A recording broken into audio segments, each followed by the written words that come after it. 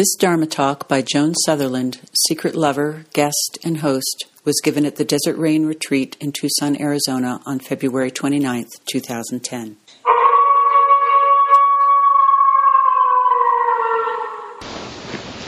Good evening, Bodhisattvas. How's everybody? Tired. Tired? Is it a good tired? Tonight I wanted to pick up a few threads from the retreat, things that we've talked about here in the hall and things that have come up in work in the room, and so also give you a chance to bring anything up you'd like to, ask any questions, or have, if you've had further brilliant insights about what we've been talking about. I'd love to hear that. We'd all love to hear that. In no particular order, the first thing I think I'll talk about is the notion of non-attachment or detachment. Because there is a kind of stereotype about Zen that the goal or a byproduct or something of the practice is removal from the world, or an ability to not be affected by things so much, a kind of imperviousness to the world.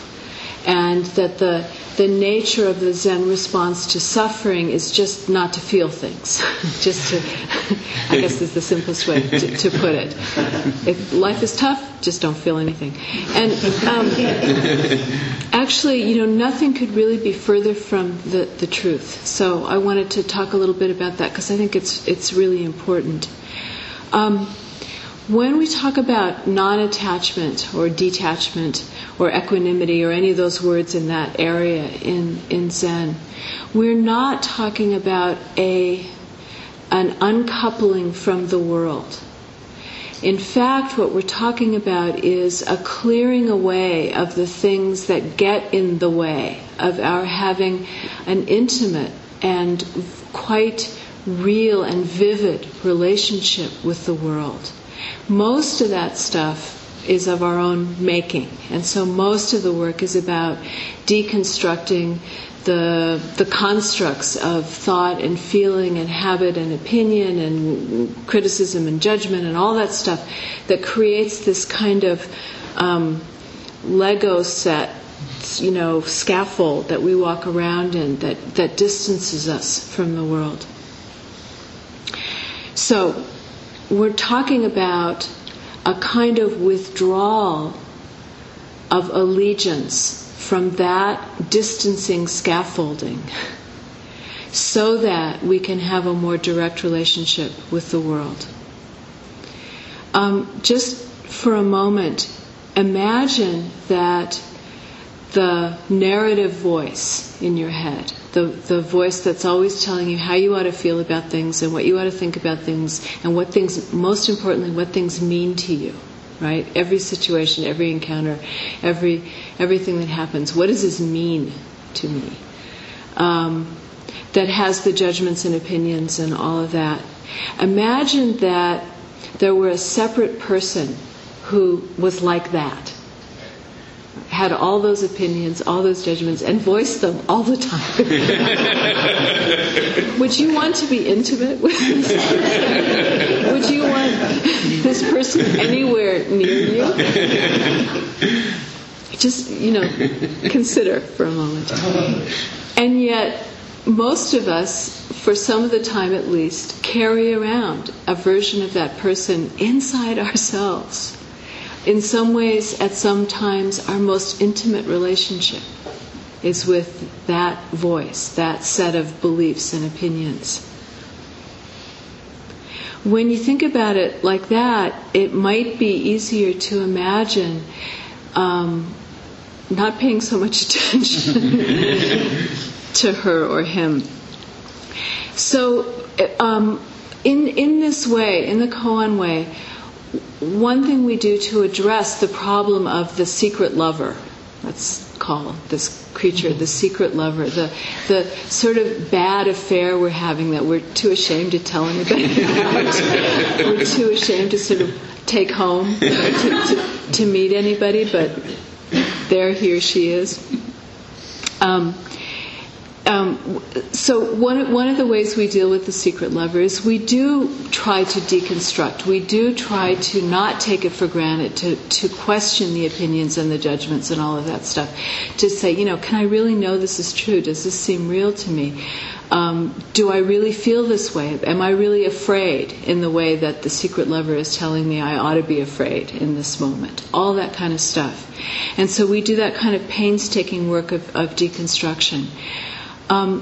But in this way, there's something else that has to go along simultaneously with that, because the deconstruction isn't enough. It's too hard. It's too hard to spend all your time going, and endlessly kind of looking inward and being introverted and examining how you think and feel about and how it reacts to everything and, enough. And so fortunately, that isn't all we do. The other thing that we do is if we persist in the practice, if we take it up with sincerity and commitment, we'll begin to spend more and more time not face to face with the secret lover, but in a much larger field. Things will begin to open up. We will begin to get that bigger perspective we've been talking about. We will see more and more with the eyes of the vastness, which is to say, with the eyes of reality. We will notice that not everything is just like this, just what's pressed up against our face. That we and everything else are rising together in a really big field. And the more we practice, the more dedication we give to it, the bigger and more open and more spacious that field becomes. So we don't have to just deal with what's wrong. We don't have to just endlessly confront the secret lover and ask her to be quiet. Simultaneously, we have this experience of what we and the secret lover rise in, which is this big field. And the more we have that experience, the more we know that, the easier it becomes to switch our allegiance from this relationship to this experience of the way things are.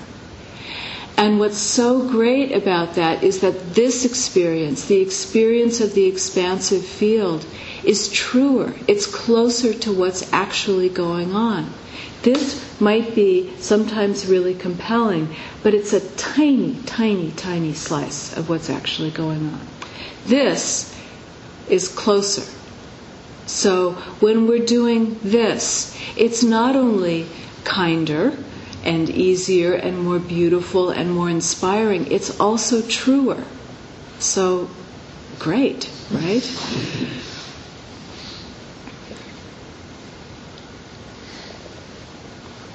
And what we've discovered is it's really important to be cultivating experiences of that larger space at the same time that we're doing the painstaking work of the deconstruction of the constructed self. Because when you have the experience of the larger space, it actually becomes difficult to move back into the small room with the constructed self. It actually becomes difficult to do. You don't want to do it anymore.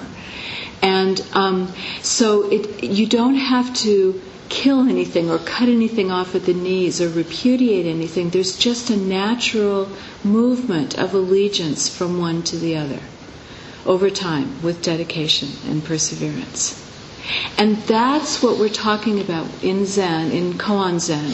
When we talk about non-attachment, we're talking about decoupling from the secret lover, decoupling from that endless obstruction between ourselves and the world, and actually moving more into the world with an open chest, with open hands. Okay, does that make sense? Is that clear? Mm-hmm. Any questions or comments about that part?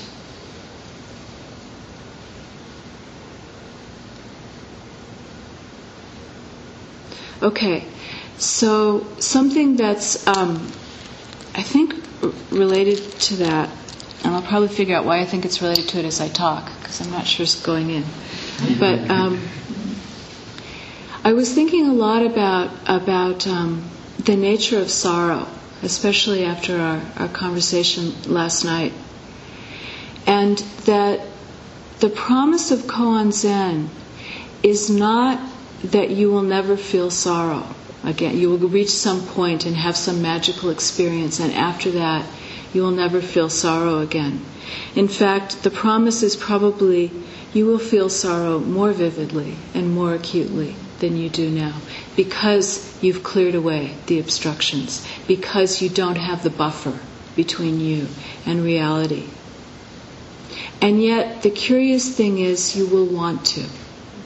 You will want to. Again, because it's realer, it's truer.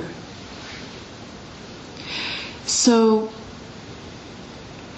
it seems to me that all of us, or most of us begin with a kind of young sorrow, an immature sorrow. And that's the sorrow of I'm not getting what I want. I'm not getting what I need. Or the world shouldn't be like this. That's where we begin with sorrow. That's the young sorrow, where we have a fundamental existential complaint about what's happening in our lives or about the way things are. And so we're in an existential position of conflict with the way things are, because we don't want them to be that way. That's hard. That's a tough way to live. And it's where most of us spend a lot of time, or at least begin. The desire in that young sorrow is to fix things, to see those things as a problem that need to be fixed. I want to get what I want or think I need. I want the world to be different, and the world would be better if it were different in the way I think it ought to be. So we want to fix it. Again, what happens if we practice and we persist and we're dedicated and all of that is not that we lose that sorrow, but that it becomes transformed. It's transformed into a mature sorrow. And the nature of that mature sorrow, I believe, is something like, here is this world, and there is so much that is achingly beautiful about it. And there is so much that is achingly sorrowful about it. All at the same time. It is gorgeous, it is horrifying, sometimes it's boring, it's tedious and frustrating, it's beyond anything we can describe, it's the most ordinary thing, it's the most extraordinary thing. In other words, it's not one thing. It's a whole bunch of things all at the same time, all mixed together. And the more we can experience all of that simultaneously without sorting it into piles of good and bad, or things I want to experience and things I don't want to experience, or any of that, the more we can just take place with it and let it in, something begins to happen where the sorrow of things is right next to the beauty of things, not so distant. I was working with someone a number of years ago who was a very forceful personality and not one necessarily to notice details. And he came one night and he said, I just saw the most amazing thing. I was sitting meditation with a group of people, and I looked around the room and I noticed that everybody's chest was rising and falling as they breathed. And he said it was the most tender thing I had ever seen in my life. Everybody's chest rises and falls when they breathe. It was miraculous to him. And he had been very depressed when he said that, I knew he was going to be okay. Not because, okay, well, I was depressed, but I threw away, the crutches, and now I'm walking and things are fine. It wasn't some kind of like depressed and then not depressed. It was that his depression had become tenderness. He had seen the poignancy of things, and it was exactly the depression, the willingness to suffer, that opened him to the ability to see the tenderness and the poignancy of things. Do you know what I mean? Okay. So, mature sorrow is a recognition of that poignancy. It's so hard being alive, and we go on doing it. Every morning the sun sweeps across the planet, and in a wave following the sun, people and animals and plants and everything gets up and says, one more time. Let's do it. And that's miraculous. And that's the tenderness of life, the poignancy of life that includes the sorrow as well as the beauty. And I think that's what happens.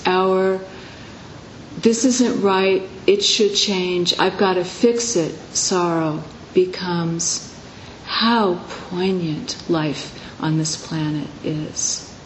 And I can feel that, I can bear that. In fact, I want to feel and bear that, because that's the truest thing, and I am no different, and it is no different from me.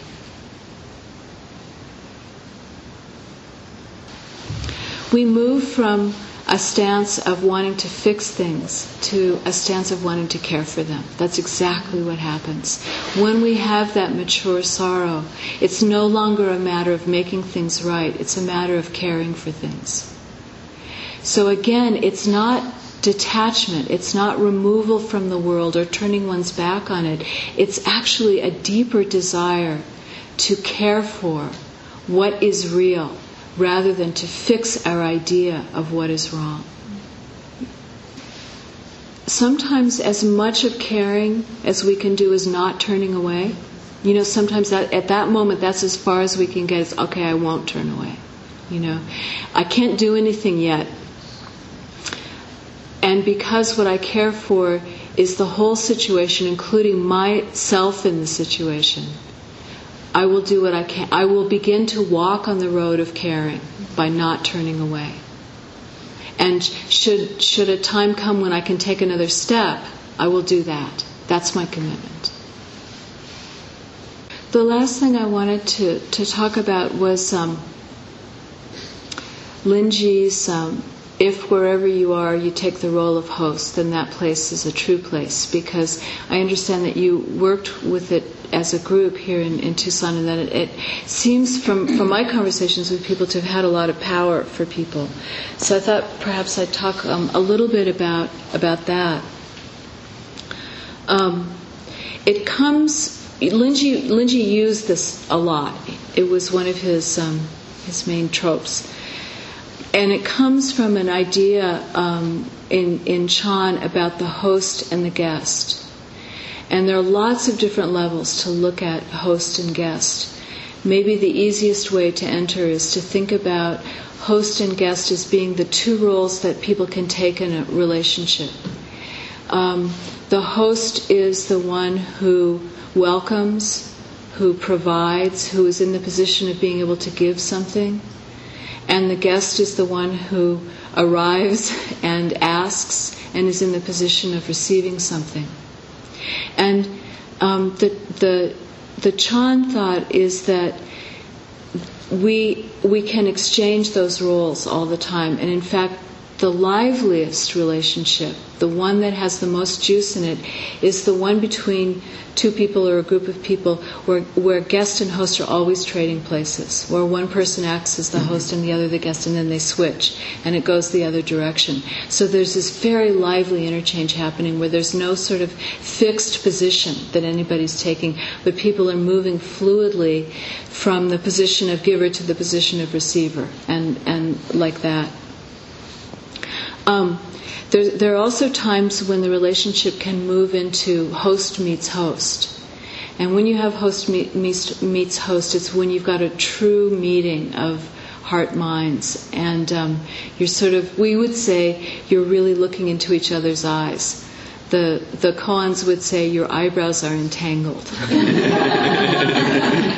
it's those moments, when your eyebrows are entangled, when you're really looking eye to eye, and there's a perfect meeting, and there's just host and host. There's just this thing going back and forth on one level. There's also guest and guest, which is when you've got a meeting of two people who are both avowing, I am not certain, and are looking together. And there's something going on that's unfinished and alive and, maybe clumsy and all of that, but something's happening. There's something really juicy there going on. And they're together looking for something at the same time.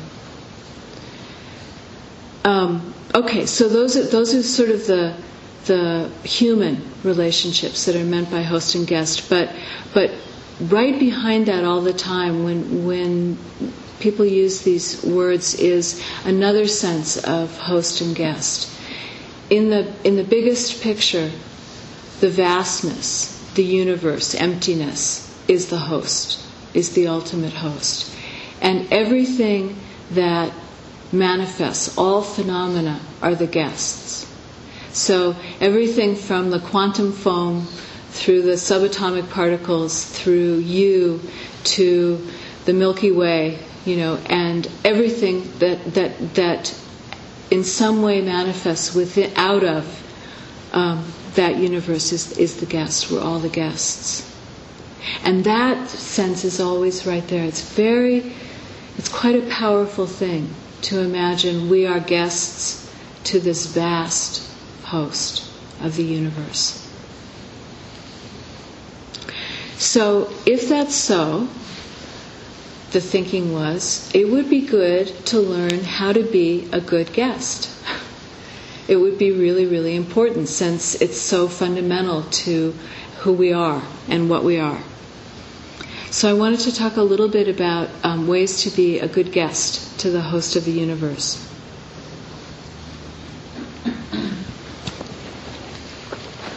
There's a koan that's similar to the one we read last night, which ends, fortunately I'm here to do it, about making tea.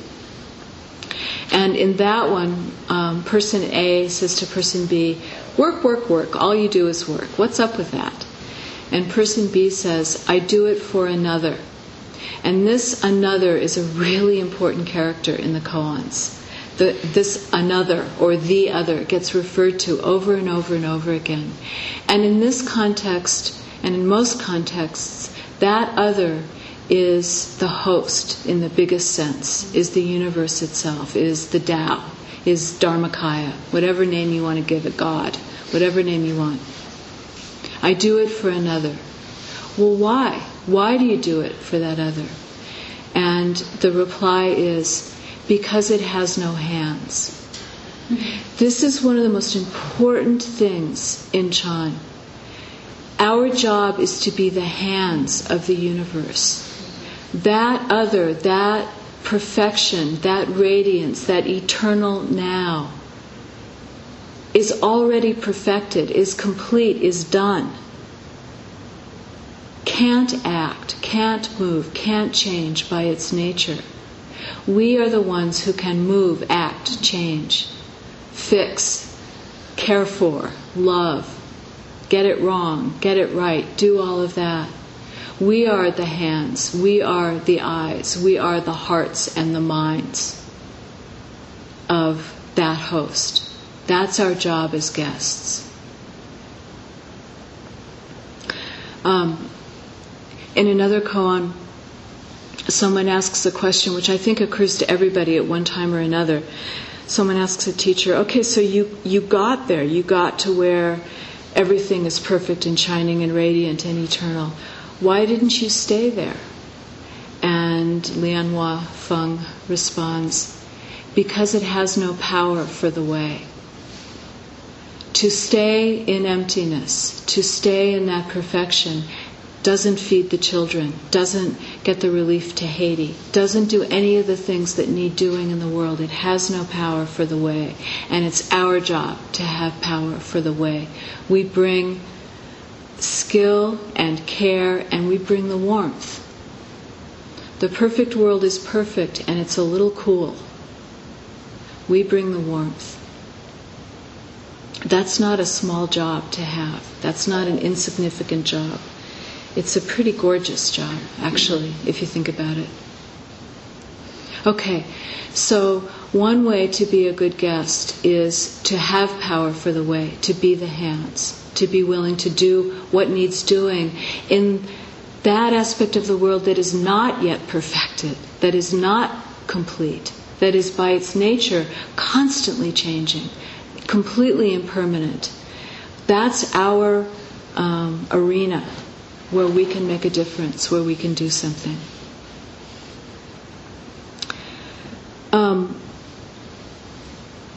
Another way we can be a good guest, if there's that way of trying to help,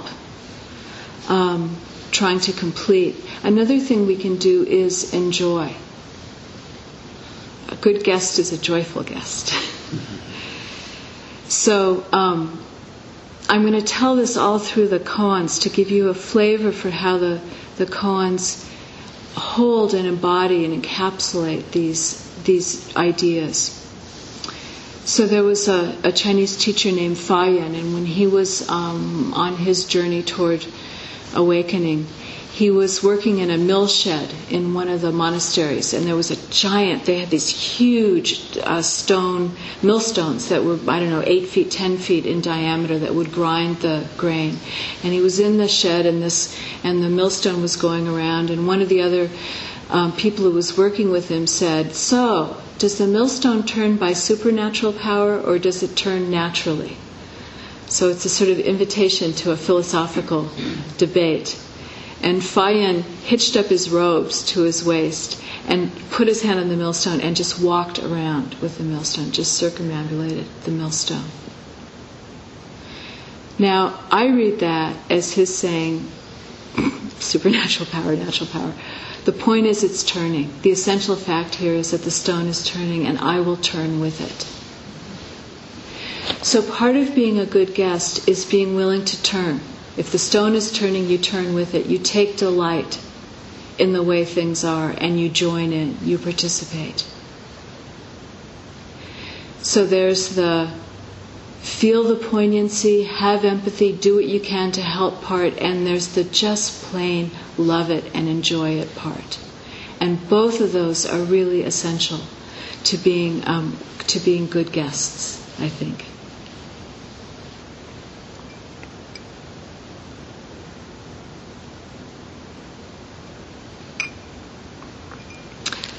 The paradox is that,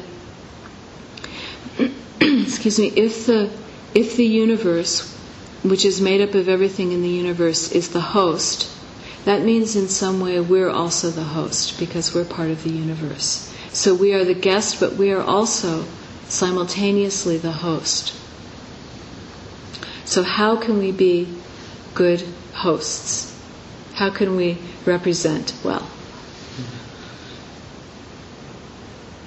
One way, it seems to me, we can do is something we've touched on several times during this retreat, and that is to hold a big view, to step back, to pull the camera back, to see the larger field, to do as much as we can to get out of the too small, too constricted, too local, and bring in that larger view, which is the view of the host.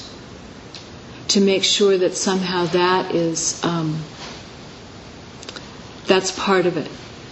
That's part of what's going on.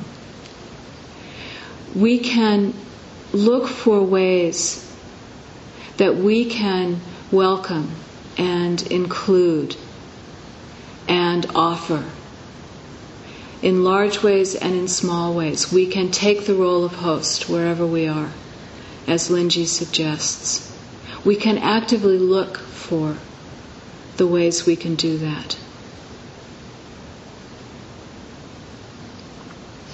We can allow our allegiance to be pulled from the secret lover to the large field.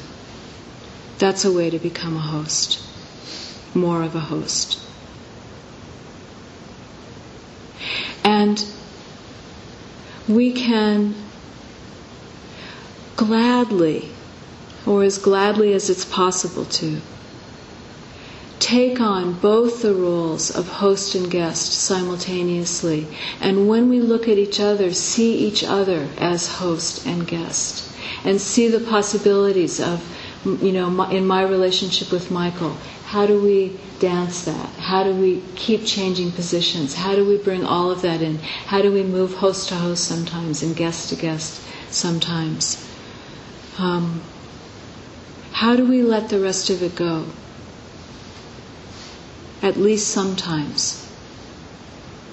And concentrate on, in our relationships with each other, in our relationships with other things, with the other things and beings of the world, with events.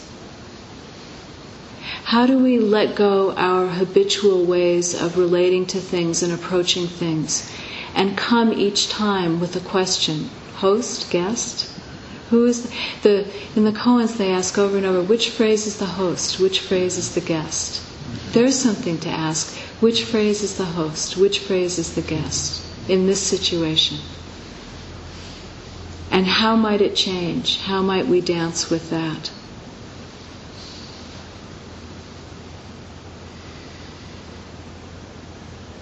It seems to me good practice to consciously try to do that rather than slipping into the habitual ways of dealing with other people and with situations and with events. And when we do that, we are strengthening our allegiance with the big field, with the vastness, with the host inside ourselves and outside ourselves. We are saying, this is where my fidelity is. This is where my commitment is. This is what I want to make more of, to support there being more of in the world. And that seems to me like not a small thing, not an insignificant thing, but a way to bring what we gain on the cushion and in the rest of our practices immediately into the world, giving it away immediately.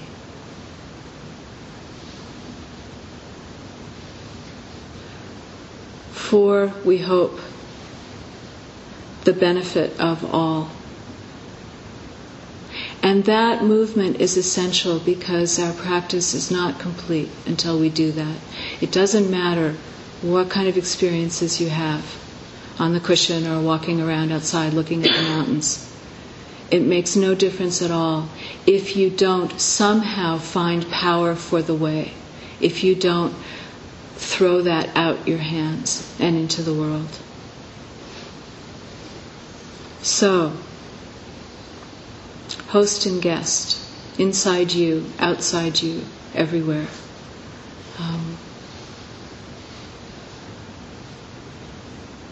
Greeting each other with, I am not certain.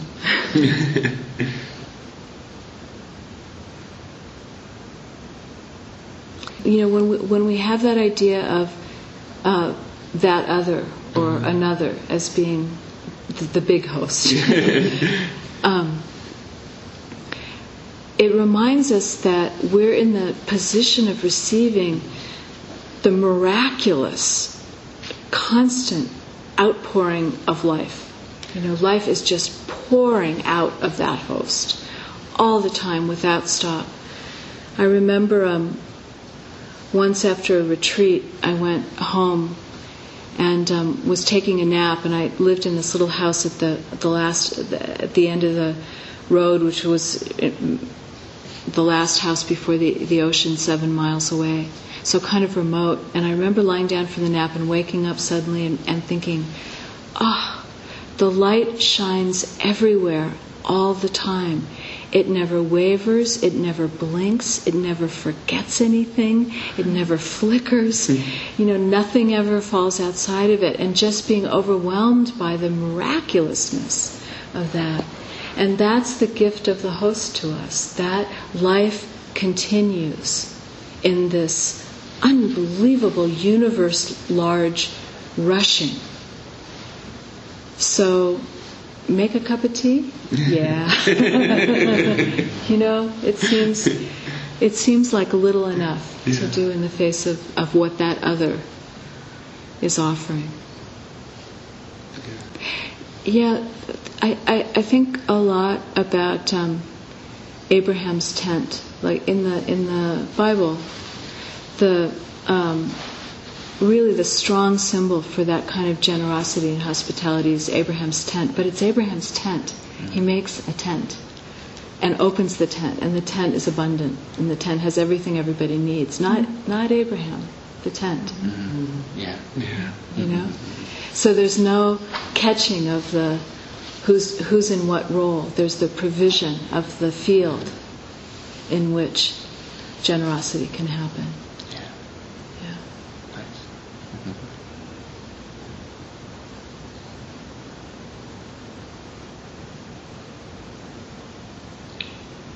Yeah, I think of the last line of the Pangling Jiao koan, where when her father trips and falls and she throws herself down next to him, and he asks, "What are you doing?" And she says, "I saw you fall, so I'm helping." But then the last line is, he says, "Luckily, no one is looking." And what you're talking about is no one is looking, no one's keeping score, no one's observing. It's just happening. This is where we tell Keith Johnston's story about the clowns, the little clowns with the balloon bats. There are 4 of them, and a guy walks around the corner, and the 4 clowns jump on him and start beating him with the balloon bats. And then in the next scene, another guy's walking around the corner. Now there are 5 clowns waiting to. Okay, if a koan has really come to get you like that, mostly what you have to do is pay attention and listen to it, and it'll tell you what to do. Keep company with it as much as you can, okay? It sounds like at the moment that's not going to be hard, but keep going once you've left. Bring it into your meditation, carry it around with you during the non-cushion time.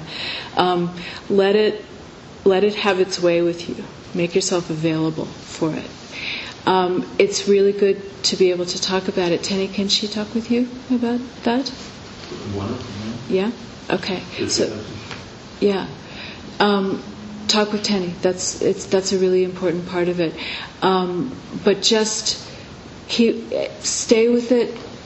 Let it fill things up for as long as it's alive, like that, and that's great.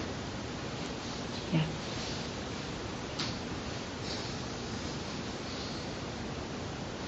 Stillness that is underneath both activity and silence, noise and silence.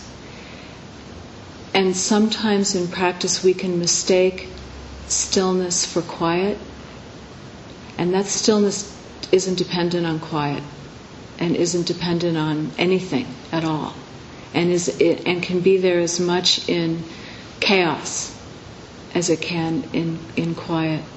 So sometimes it's really necessary to withdraw a bit to be able to touch that stillness, but once you have, it's not dependent on any kind of circumstances. You don't have to keep things any particular way for it to be there, because it's underneath everything, including the most riotous, chaotic of situations. Does that make sense? Yeah. Thank you all so much for your good participation and your good attention. I really appreciate it very much. These talks are made available through your donations to Cloud Dragon, the Joan Sutherland Dharma Works. To learn more about her teachings and to make a tax-deductible contribution, please visit our donate page at joansutherlanddharmaworks.org.